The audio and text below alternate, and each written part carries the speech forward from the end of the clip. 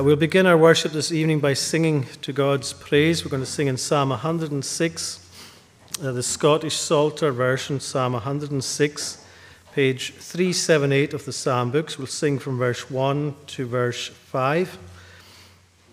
The tune is Dunfermline, Psalm 106 at verse 1. Give praise and thanks unto the Lord, for bountiful is he. His tender mercy doth endure unto eternity. We'll sing from verse 1 to 5 to God's praise, and we stand to sing.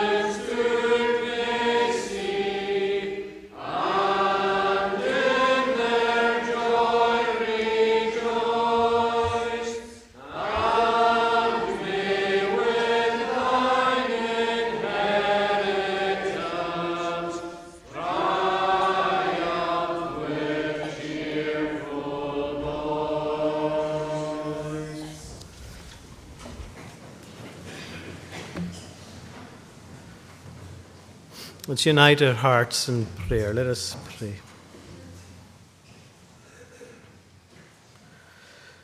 Our gracious and everlasting Father, we thank you that we come to you as our Lord and as our God. We come with so much to be thankful for. We thank you for the peace that we enjoy. We thank you for the blessing that we have in coming to praise your name together. We come, Lord, thankful for your tender mercies towards us, mercies that are new each day. And Lord, as we just look into our hearts this evening, and as we look into your word, and as we look out into the world, O Lord, we come just thankful, Lord, for the very fact that we have a God to call upon. We have a God who hears the cries of his people. We have a God who is able to do so much more than we even ask or imagine. And when there are times when we feel helpless, when there are times where we feel much grief for our world, when there is so much sorrow and sadness around us, we thank you that you are a God who is able to comfort, that you are a God who is able to change war into peace. And as we have heard and seen in this last week, Lord, the devastation of war in our midst once again in the world, we do pray for you as the God of mercy, the God of peace, even to bring a quick end to this awful war in Israel, as we are reminded on our prayer notes. But in other parts of the world too, we see much devastation, much atrocities. And we pray, Lord, for quick ends to it all. In many ways we know that will not be until you return. For your word reminds us that there will be wars and rumors of war. But we thank you too, Lord, that you are still God in the midst of it all, that you are the one who is able to change evil to good. And we pray, Lord, that in these days that we would see your power at work, that again as we see O Lord, so much that we wonder at. We don't have answers to the many questions we might face. We don't have answers to the wickedness of mankind. But Lord, we thank you that in the midst of confusion, that you are able to bring more clarity. We thank you, Lord, that your word is such a great blessing to us and to all your people. Even as we have sung in these words together this evening, remember me, Lord, with that love which thou to thine dost bear. We thank you that your love is unending and unchanging towards your people, wherever they find themselves and whatever circumstances they are in this evening, that your love is unchanging towards them, that you are the God of all covenant and all grace, that you are the God who keeps his people, not just here, but for all eternity, and that whatever comes the way of your people in this world, we know, Lord, that as your word says, there is greater to come. There are blessings unending and at the throne of God in heaven. And we thank you, Lord, that in the midst of turmoil, that your word is such a blessing to us. But how we need the eyes of faith, how we need to hear your word through ears that hear what you are saying to us. For in the midst of it all, there are warnings to our world and to our people as well, to each of us even here this evening, that our times, O Lord, are out with our control, that all our lives are in your hands, our days are numbered by you, and teach us, Lord, to do wisely with them. For we know, Lord, that we can so often put things away. We can put them off till tomorrow, when tomorrow is never guaranteed for any of us. And so we pray, Lord, that as you remind us again and again of how quickly our lives and our world can change, teach us, Lord, to come near to you, to call upon you, to find our refuge in you. And we pray, Lord, that as a church and as a people, that we will be spoken to in these days as well. For we are reminded that there is nothing new under the sun, that your church, your people, have been opposed down through all the generations and all time. And we are reminded even in your word, as we will read it this evening and as we study it together, that whether we look in the Old or the New Testament, we see your people suffering at the hands of evil.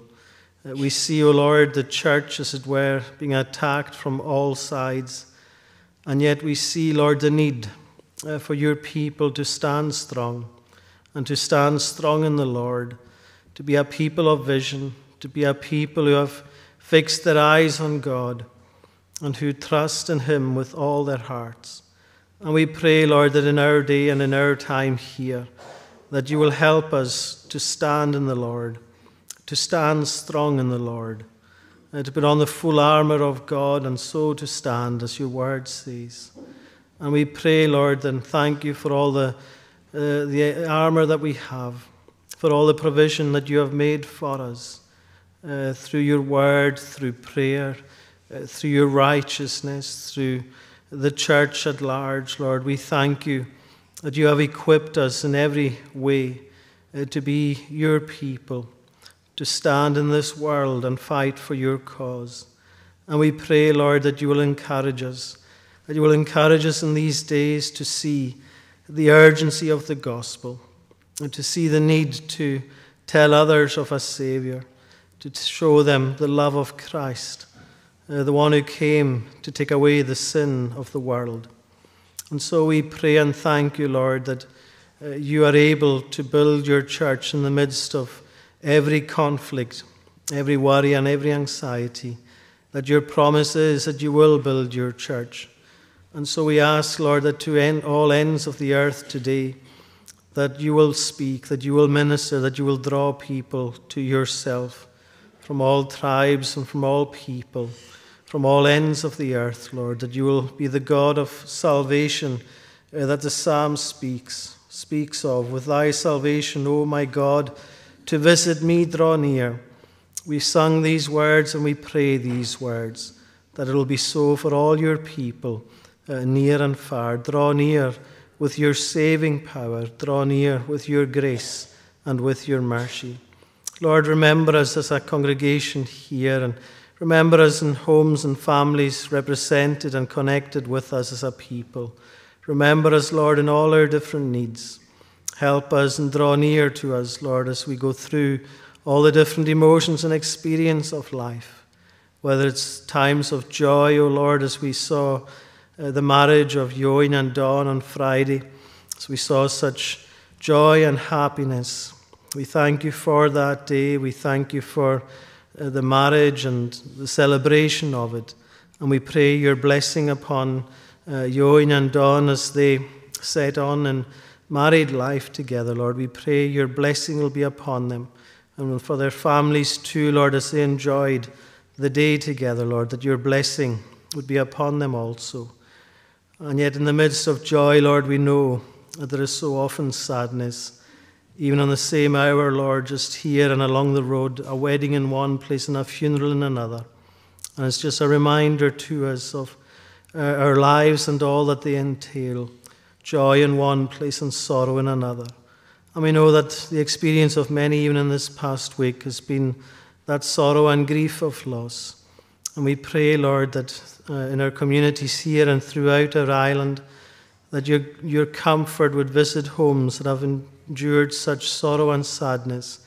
We pray that your comfort will be with them, Lord, who mourn the loss of loved ones. We pray also for those who are unwell. We pray, Lord, for those who are in hospital and homes and even confined to their own homes, Lord, going through different experiences just now, times of trial and yet times when you minister, Lord, in powerful ways. And we thank you that your grace is sufficient for all experience, that you are the one who draws near in all our times of need. And so, Lord, hear our prayers for one another and do us good, we ask. Look down upon us, Lord, and continue with us this day and in the days ahead as well, Lord, that we would know your leading, your guiding, your blessing with us as we come confessing our sins, Lord, how we fall short of your glory in so many ways, and as the word says, in thought, word, and in deed, how there are so often things that we are convicted by in our own hearts, in our own lives, in so many different ways. But Lord, we thank you for that sense of conviction, for so many, their conscience is dead to sin. But we thank you that when you stir to life, there is that sense of conviction. But we thank you too that you do not leave us there, but that with you there is forgiveness, that you are the one who is able to lead us to the rock that is higher, to our Saviour, Christ Jesus our Lord, that we can come confessing our sins, knowing that he is faithful and just to forgive. So Lord, hear our prayers and draw near to us now and continue with us in this time of worship. We ask it all in the precious name of Jesus Christ our Lord, and for his glory. Amen.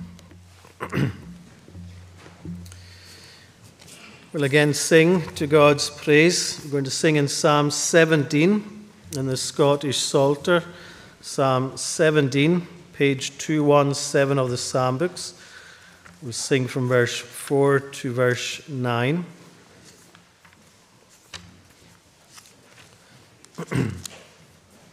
Psalm 17, page 217, verse 4. The tune for this one is St. Andrew.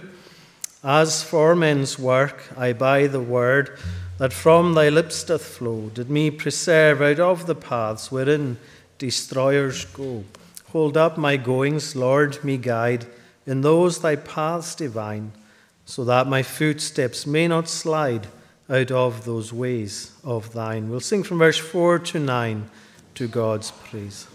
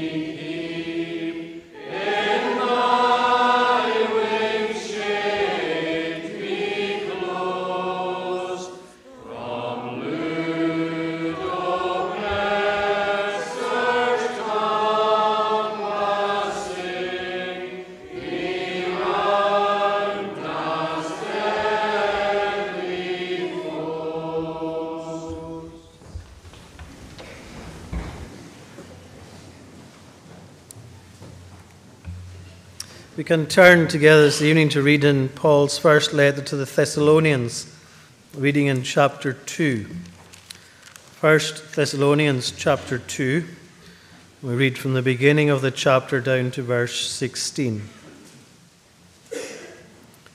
1 Thessalonians chapter 2 and at verse 1. For you yourselves know, brothers, that our coming to you was not in vain. But though we had already suffered and been shamefully treated at Philippi, as you know, we had boldness in our God to declare to you the gospel of God in the midst of such conflict. For our appeal does not spring from error or impurity or any attempt to deceive, but just as we have been approved by God to be entrusted with the gospel, so we speak, not to please man, but to please God, who tests our hearts. For we never came with words of flattery, as you know, nor with a pretext for greed. God is our witness. Nor did we seek glory from people, whether from you or from others, though we could have made demands as apostles of Christ. But we were gentle among you, like a nursing mother taking care of her own children. So, being affectionately desirous of you, we were ready to share with you, not only in the gospel of God, but also our own selves, because you had become very dear to us. For you remember, brothers, our labor and toil. We worked night and day that we might not be a burden to any of you, while we proclaimed to you the gospel of God.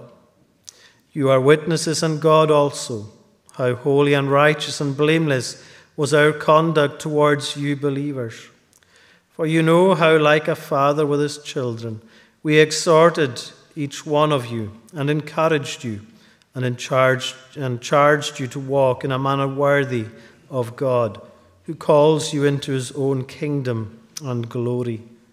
And we also thank God constantly for this, that when you received the word of God, which you heard from us, you accepted it not as the word of men, but as what it really is, the word of God, which is at work in you believers. For you, brothers, became imitators of the churches of God in Christ Jesus that are in Judea. For you suffered the same things from your own countrymen as they did from the Jews, who killed both the Lord Jesus and the prophets, and drove us out, and displease God and oppose all mankind by hindering us from speaking to the Gentiles that they might be saved. So as always, to fill up the measure of their sins. But God's wrath has come upon them at last. And so on, and may God bless that reading from his word. Before we turn back to look at part of this passage, we'll sing again to God's praise in Psalm 43. Psalm 43 in the Sing Psalms version, page 54 of the Psalm book, and we'll sing the whole of this psalm. The tune is Marl. Psalm 43, come, vindicate me, O my God, against this nation, plead my cause, deliver me from wicked foes and hypocrites who break your laws. We'll sing the whole of this psalm to God's praise. From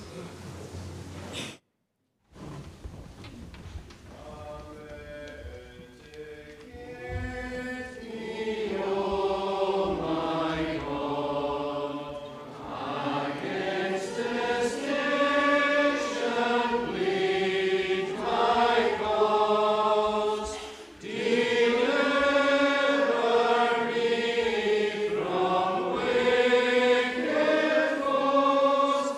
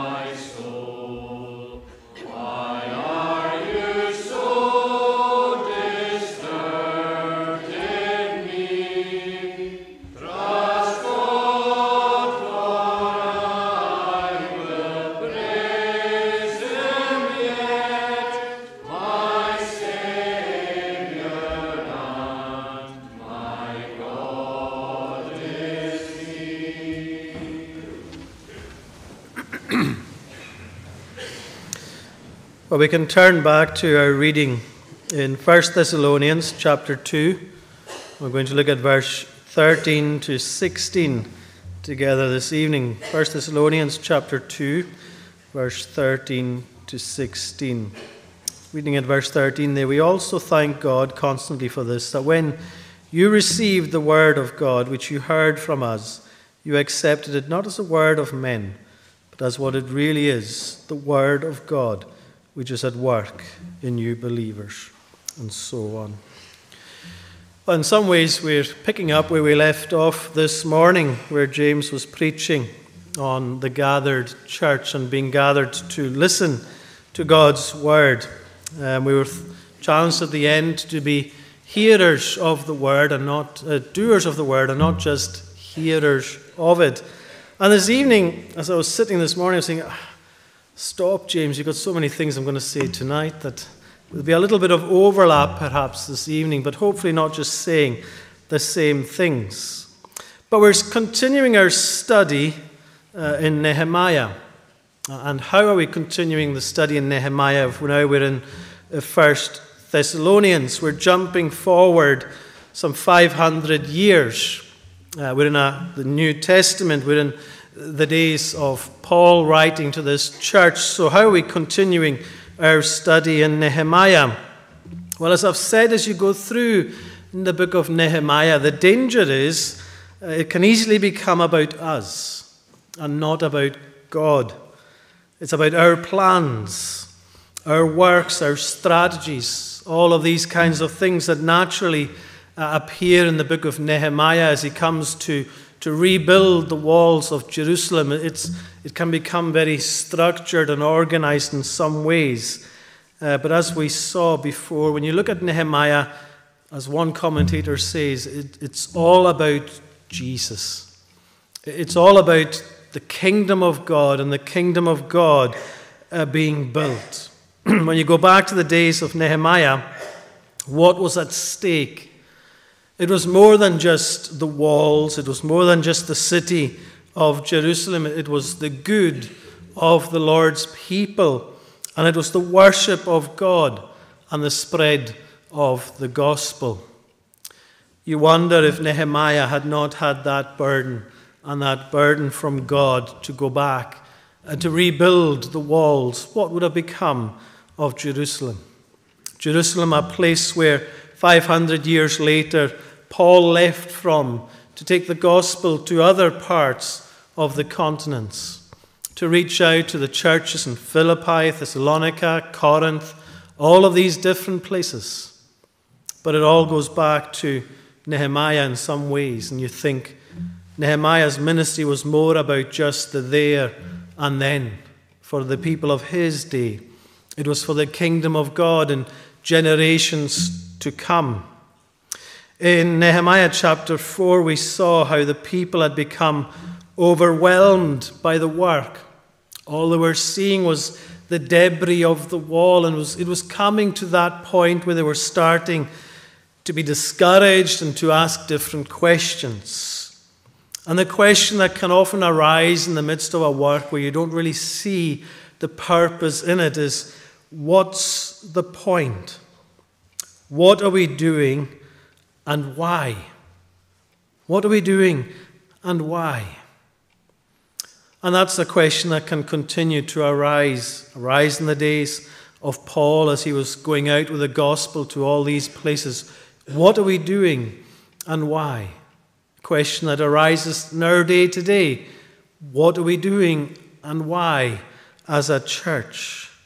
It's always a danger for ourselves. And that's why it's important that we see the whole picture, not just of the gospel and the mission of the gospel, not just from Nehemiah, but right throughout the Word of God. So as we go through Nehemiah, we intersperse it with little bits from here and there. We looked before at the team ministry in Colossae, how everyone had a part to play, and how we saw that enacted too in Nehemiah's day, where all the people came together to work on the wall. Everyone had their part to play. But I think in the midst of everything else that's going on, this question of vision is why, and what are we doing and why? It's to see it as the work of God's kingdom. That's what's important to remind ourselves of constantly. It's not just for us. It's not just for today. It's for generations coming after. So that if we were to think even of Nehemiah's day and Paul's day, 500 years apart, how they're connected by the kingdom of God and the work of the gospel. So that if God willing, 500 years from now, there's still a congregation of God's people here, and the gospel is spreading far and wide. They may look back on days, long time ago, and think, well, in difficult days, in days when the world was in crisis, we thank God for those who were faithful to the gospel in these times. That they stood strong in the gospel, that they preached the word of God, that their vision was for God, for his people, and for his cause far and wide. That is the aim of the gospel in all generations. Our eyes fixed on God. Many churches today, they speak, about vision statements. Vision statements, it's a way of reminding us about what we are about. Just a few words that maybe give a summary of what we are doing. The Free Church of Scotland has a vision statement, a healthy gospel church for every community in Scotland. Just one sentence, and yet in that sentence is packed so much vision. A healthy gospel church for every community in Scotland. Not everybody likes these kinds of things, but isn't it good to have something to focus on and ask ourselves, what are we doing and why? The Free Church is this vision, a healthy gospel church. It wants God to be worshipped in the right way in every community in Scotland, that the gospel is for all people here in this land, because it is the word of God that can make such a difference. And as you look back in the word of God, you look into Nehemiah's day, you think to yourself, well, what was Nehemiah's vision statement for the people of Jerusalem in his day? Did he have one? Well, as we see, Nehemiah is a man of vision. He is someone who is fully focused on God. And in Nehemiah 2, verse 17, you have, if you would like, a vision statement. A vision of what's happening and a vision of what's to be done. In Nehemiah 2, verse 17, we've looked at it. It says, "You see the trouble we are in, how Jerusalem lies in ruins and its gates burned. Come, let us build the wall of Jerusalem, that we may no longer suffer derision." So that there's three aspects to that vision statement. There's the trouble that they are in. There's a realization we are in ruin, the walls are in ruin, the gates are burned. But there's a vision for the work. Come, let us build the wall of Jerusalem. And there's a purpose in it, that we may no longer suffer derision. that the people of God would no longer be mocked. And so that as they come up against challenges along the way, they can go back to this. They can go back to these words and look on them and say, what are we doing and why? When it doesn't seem to be gaining any headway, when it seems to be failing, what are we doing and why? Well, we don't like what we're seeing. We don't like what's going on around us. We want to build the wall of Jerusalem because we don't want the people of God to be mocked. And for ourselves, there's a vision statement there for us today. We look around, we see the ruins. We look around and we see the work that's to be done, and we are to go to that work, to rise to it. But always this vision of God before us, that we are doing it for Him. And so as we come into 1 Thessalonians, we are reminded here of another kind of vision statement. What are we doing and why? Paul may be asking in the days here in the New Testament. And you've got great statements in 1 Thessalonians, in chapter 1, verse 3. It's wonderful, verse 2 and verse 3. It's wonderful the way Paul here looks at the church at the Thessalonica. We give thanks to God always for all of you, constantly mentioning you in our prayers, remembering before our God and Father your work of faith and labor of love and steadfastness of hope in our Lord Jesus Christ. What vision there is in these words. What purpose there is in these words. How your work of faith, your labor of love, your steadfastness of hope. But as you come to the end of chapter 2, where we're going to focus on this evening, you see it kind of builds on that vision there. So that as the believers, as he's praying for them, as he's so encouraged in all of their faith, their love, their hope in the Lord Jesus Christ. In verse 13 to verse 16, although it's a slightly longer section, it's like a vision statement. It's like a mission statement for us, where it's highlighting for us three things that the church at Thessalonica was about. And it's these things that I want us to focus on this evening.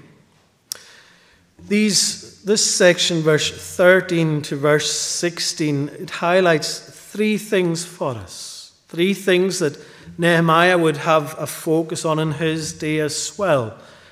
Three things that we can have our focus on in our day as well. A vision for the church here, a vision for any congregation of the Lord's people. And the three things that we can take from these verses are this. One, preach the word.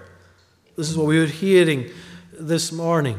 The focus, the centrality of preaching the word of God. The second thing is building up of believers. Building up of believers. A sense of, as it says in verse 14, you have become imitators of the churches of God in Christ Jesus that are in Judea. The believers are being built up. And then thirdly, you see the focus in verse 15 and 16 of the opposition that Paul and the people in Paul's day were facing. Those who were opposed to the gospel. Just as we saw in Nehemiah, there were those who were opposed to the work. And there is this sense of reaching the lost. So you have these three things. Preach the word, build up believers, and reach the lost. And you could take them in that order. It is so necessary, first and foremost, to preach the word. And in the preaching of the word, believers are built up. And in believers being built up, there is this burden and this sense of reaching the lost. You know, what are we doing and why? It's such an important question for us to always have in focus. Preaching the word, building each other up, and reaching the lost. We can ask the question, what's the point in preaching? And you can come at it in two ways. What's the point in preaching? And come at it in a negative way. Nobody's listening. People are rejecting the word of God. What's the point in preaching? That's the focus of those who would lose heart in it. But we don't lose heart.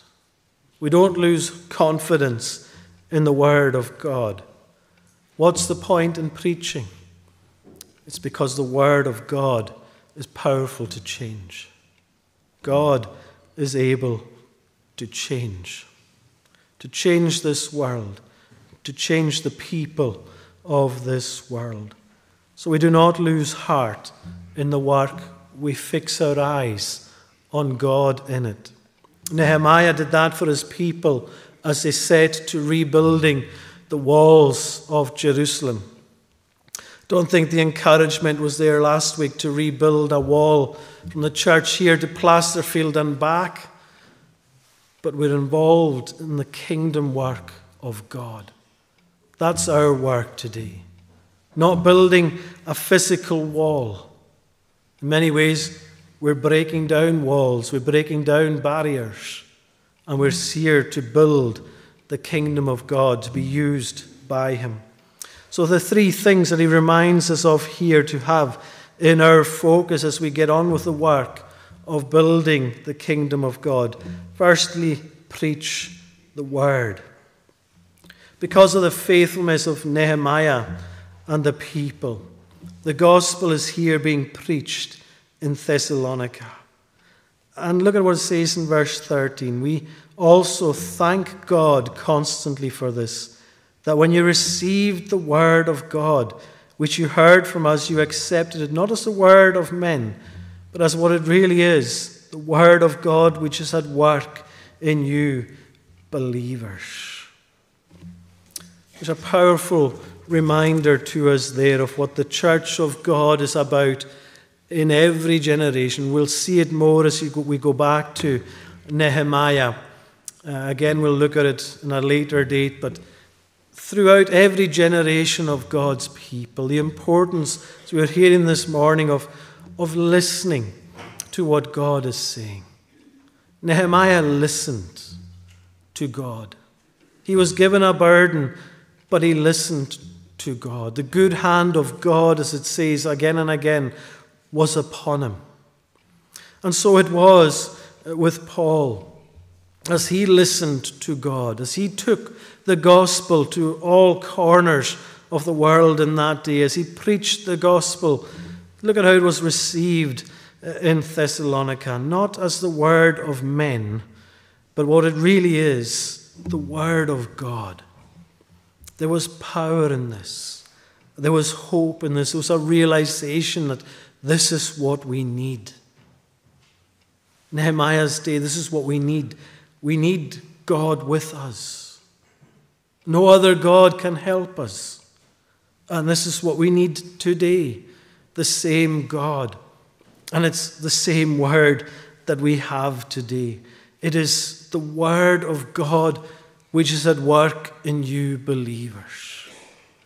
It is a powerful word. Jim Packer, he says this of preaching. In preaching, the word of God delivers through the preacher a message from God to his people about God and godliness. It's a simple statement, and yet it tells us so much. The word of God delivers through the preacher a message from God. God is speaking to us. It's a message to his people about God and godliness. How we trust in God and how we live for him. There is commands and there is instructions for us. And as we come under the preaching of God's word, it should stir up in us a love and appreciation for the word of God. The blessing that is ours to be able to come and hear the word of God proclaimed and to share in this together, the gathered people of God with God's presence with us. We should hunger to learn more of this Christ, more of God and what he has done for us. And this is what Paul is rejoicing in here. We also thank God constantly for this, that you have received the word of God. It was something to rejoice in. And what we see here is God's word and being received and at work in them. And you wonder, what does it mean, the word of God at work in them? It's keeping the people going. Day by day, it's this word of God that's sustaining them and encouraging them and building them up and keeping them going day after day. Think about it in this way. It's like a car engine. And a car engine needs certain things to keep it going. You need to put fuel in to keep it going. You need to put water in to keep it cooled. But you also need to put oil in to keep all the parts moving and lubricated and all working together. So for ourselves too, we need all aspects of the gospel of God in our lives. We need prayer. We need fellowship. But we need the preaching of the word that keeps everything moving and lubricated together. The preaching of the word is essential. Essential in any vision and mission statement that we're going to have. We are going to preach the word of God. Romans chapter 10 and verse 15 shows us just how important the preaching of the word of God is. It says, how are they to preach unless they are sent? As it is written, how beautiful are the feet of those who preach the good news. But they have not all obeyed the gospel, for Isaiah says, Lord, who has believed what he has heard from us? But faith comes from hearing, and hearing through the word of Christ. Faith comes through hearing. So the word of God preached is essential in our vision, in our mission. The next thing we see here is the building up of believers. There's a sense of the believers responding to the word of God. In verse 14, for you, brothers, became imitators of the churches of God in Christ Jesus that are in Judea, for you suffered the same things from your own countrymen as they did from the Jews. You look at this and you see the similarities with Nehemiah's day. You know, as soon as the people in Nehemiah's day started to build the wall, they were met with opposition. Opposition from hostiles outside their own people, but opposition within from their own people as well. And here it is again in the days Paul writing to the Thessalonians. There's opposition from out with, which you can understand, but here it's coming within as well. The same things, you suffered the same things from your own countrymen as they did from the Jews. It's fascinating how whenever there's something good happening with the Lord, there's always opposition. In Nehemiah's day, the work had been at a standstill. There was nothing happening. There was no opposition. But as soon as the stones start to get built up together, all of a sudden the evil one is in there. And the same is true here. The gospel is spreading through the ministry of Paul and his partners. And again, the evil one is in there. Straight away, there'll be opposition. And for ourselves today, there'll be opposition in whatever we do for the gospel. If we are going to stand for the gospel, if we're going to preach the gospel, if we are going to be witnesses for the gospel, wherever the Lord puts us, there will be opposition. And so what do we need? What do we need in our vision and our mission statement? Well, we need to be built up. As the word of God is preached, we need to be building one another up as well. What do we need most as a church today? Do we need more people to come? Yes, we long for that. What do we need? Is it not spiritual growth?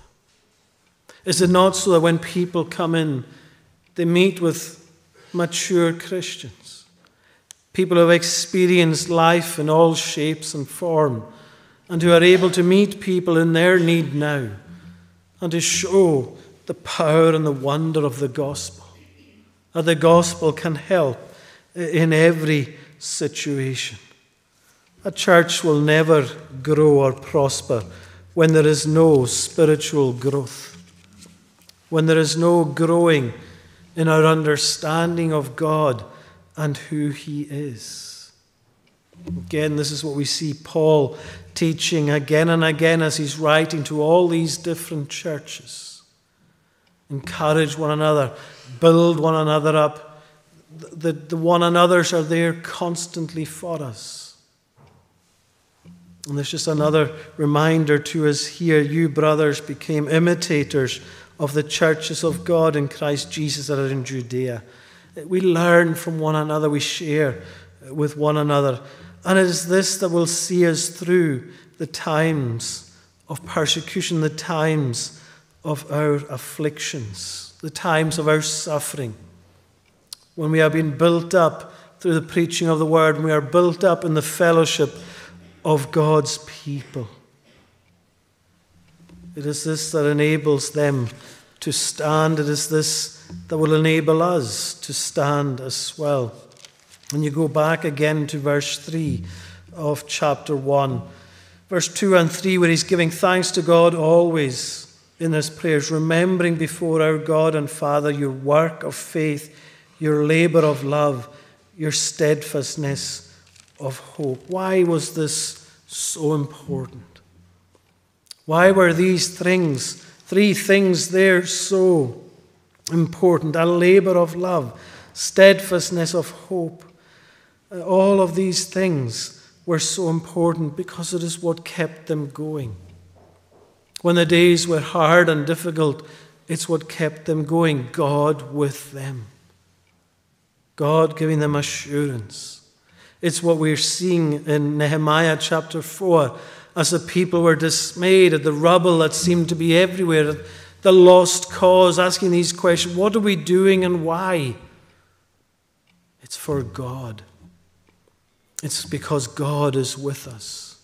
Because God is at work in this place. He wants good for his people. God is on our side.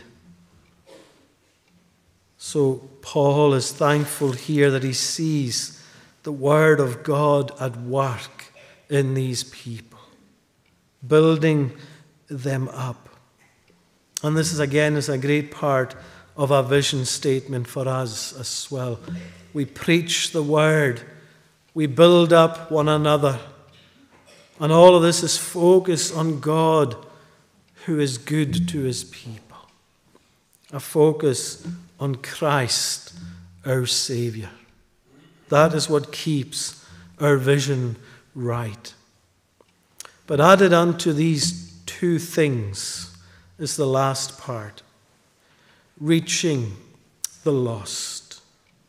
What you see at the end of verse 14 down to verse 16 is again a reminder to us of the world in which we live today.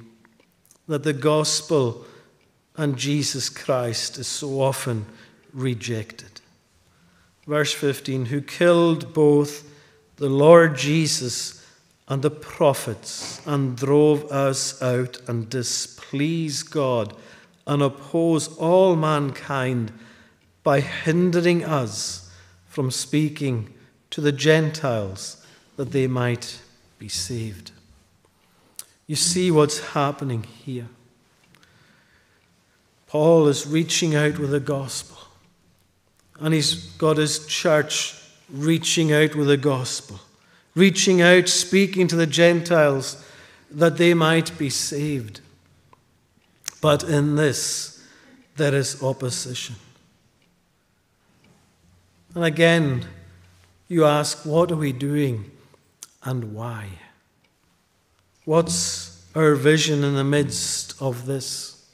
What was Nehemiah's vision in his day as all around was opposition?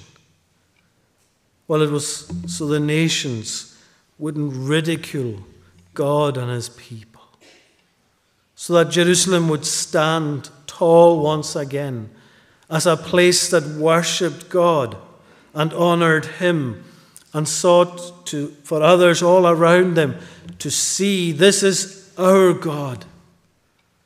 He is on our side, and you will not defeat us.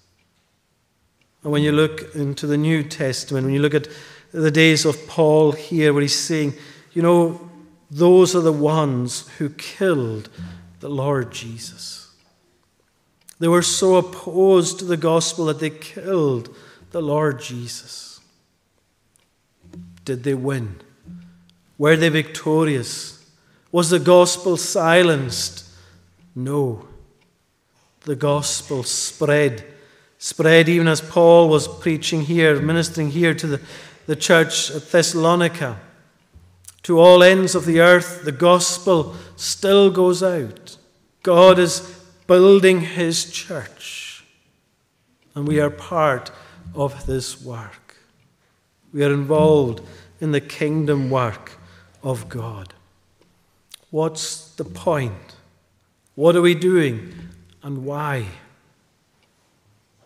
We are seeking to worship God through his word, to build one another up, and to reach those who are perishing, those who are lost, those who, as it says at the end of this verse 16, but God's wrath has come upon them at last.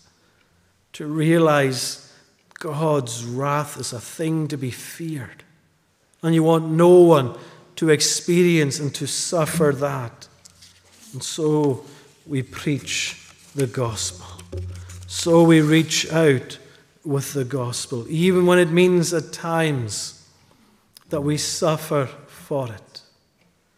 As Paul was writing to them here, he was saying, you will suffer. As Nehemiah was speaking to the people in his day, you are going to suffer in this. There's opposition all around it. But all it was doing was confirming one thing. The people were noticing. They were noticing that they were faithful to God the Lord. And because they were attacked. The question for us today is, are we?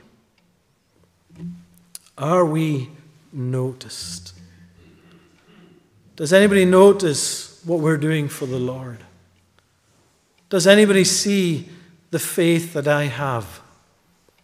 Do they challenge me for it? Do they take notice of who we are and what we do? Because if we do, if we are doing it right, there will be those who oppose it. There will be those who reject it. But we have God on our side. And that is what we are always to remember. To set the Lord always before us. What do we do and why? When Hudson Taylor was director of China Inland Mission, he would often interview candidates for the mission field. On one occasion, as he was meeting with a group of applicants, he wanted to ask what their motivation was in going on the mission. And he asked the question to each in turn, why do you wish to go as a foreign missionary? The first one replied, I want to go because Christ has commanded us to go into all the world and preach the gospel. The next replied, I want to go because millions are perishing without Christ. And so the answers kept coming, one after another. And at the end, he had them all together, and he started sharing some of the motivations that people had shared. And he says, you've all given your motives. Many of them are good motives. But these motives will fail you in times of testing, times of trials, times of tribulations, times even of possible death. He says there is but one motive that will sustain you in all of these situations: the love of Christ. That is your greatest motive, the love of Christ. All these other things are good. A burden for people perishing, a burden to go and preach to all the ends of the earth. But it's all to be done in the love of Christ, because he first loved us. So everything that we do is to be for Christ, for his sake and for his glory. And so what is our vision here? What is our mission here? In Nehemiah's day, it was for the glory of God, that the people would worship God and not be mocked and ridiculed as they were. In Paul's day, it was a people would hear the word of God, be built up by it, and reach out to the lost. Is it not still the same for ourselves today? For the glory of God and for the love of Christ, we are to preach, we are to encourage, and we are to reach. May that be our vision and our mission statement, day after day, our eyes on Christ, who loved us and gave himself for us. Let us pray. Our Father in heaven, we rejoice in you as the God of all glory, the God of hope, the God of all love and grace and mercy. And we thank you, Lord, that you are indeed building your church, and that through your word proclaimed there is such power, such mighty power. Even as the psalmist says, it is a power that is able to convict and convert the soul that lies in sin. And we pray, Lord, that as your word has been proclaimed today through all ends of the earth, that it will have gone out with power, that it will accomplish all the purposes that you have for it, and that it will not return to you empty or void. We commit ourselves into your hands, O Lord. Take care of us, Lord. Help us to be strong in this day, to stand up for you, to have a great vision of Christ, and to love him with all our hearts, to serve him with all we have, knowing that he has loved us and given himself for us. So, Lord, hear our prayers, watch over us, and continue with us now in Jesus' name. Amen. We're going to conclude by singing to God's praise in Psalm 84. Psalm 84 on page 339 of the Psalm books. We'll sing from verse 8 to the end of the psalm. Psalm 84 at verse 8. Lord God of hosts, my prayer hear, O Jacob's God, give ear. See God our shield, look on the face of thine anointed dear. The tune is Gairloch, and we'll sing from verse 8 to the end of the psalm.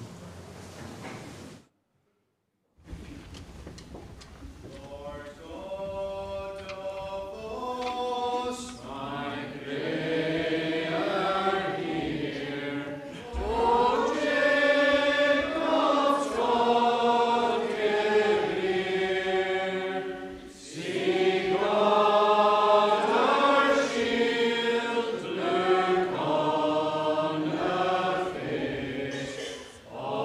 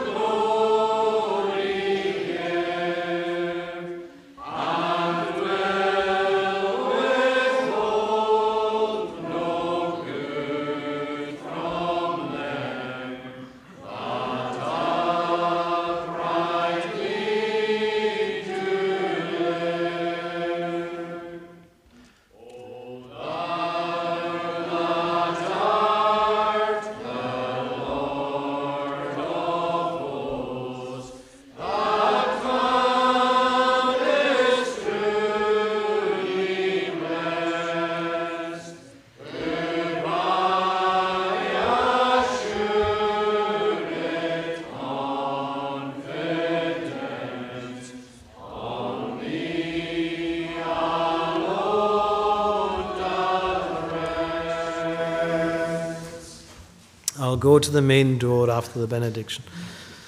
Now may grace, mercy, and peace from God, Father, Son, and Holy Spirit rest upon and abide with you all now and forevermore.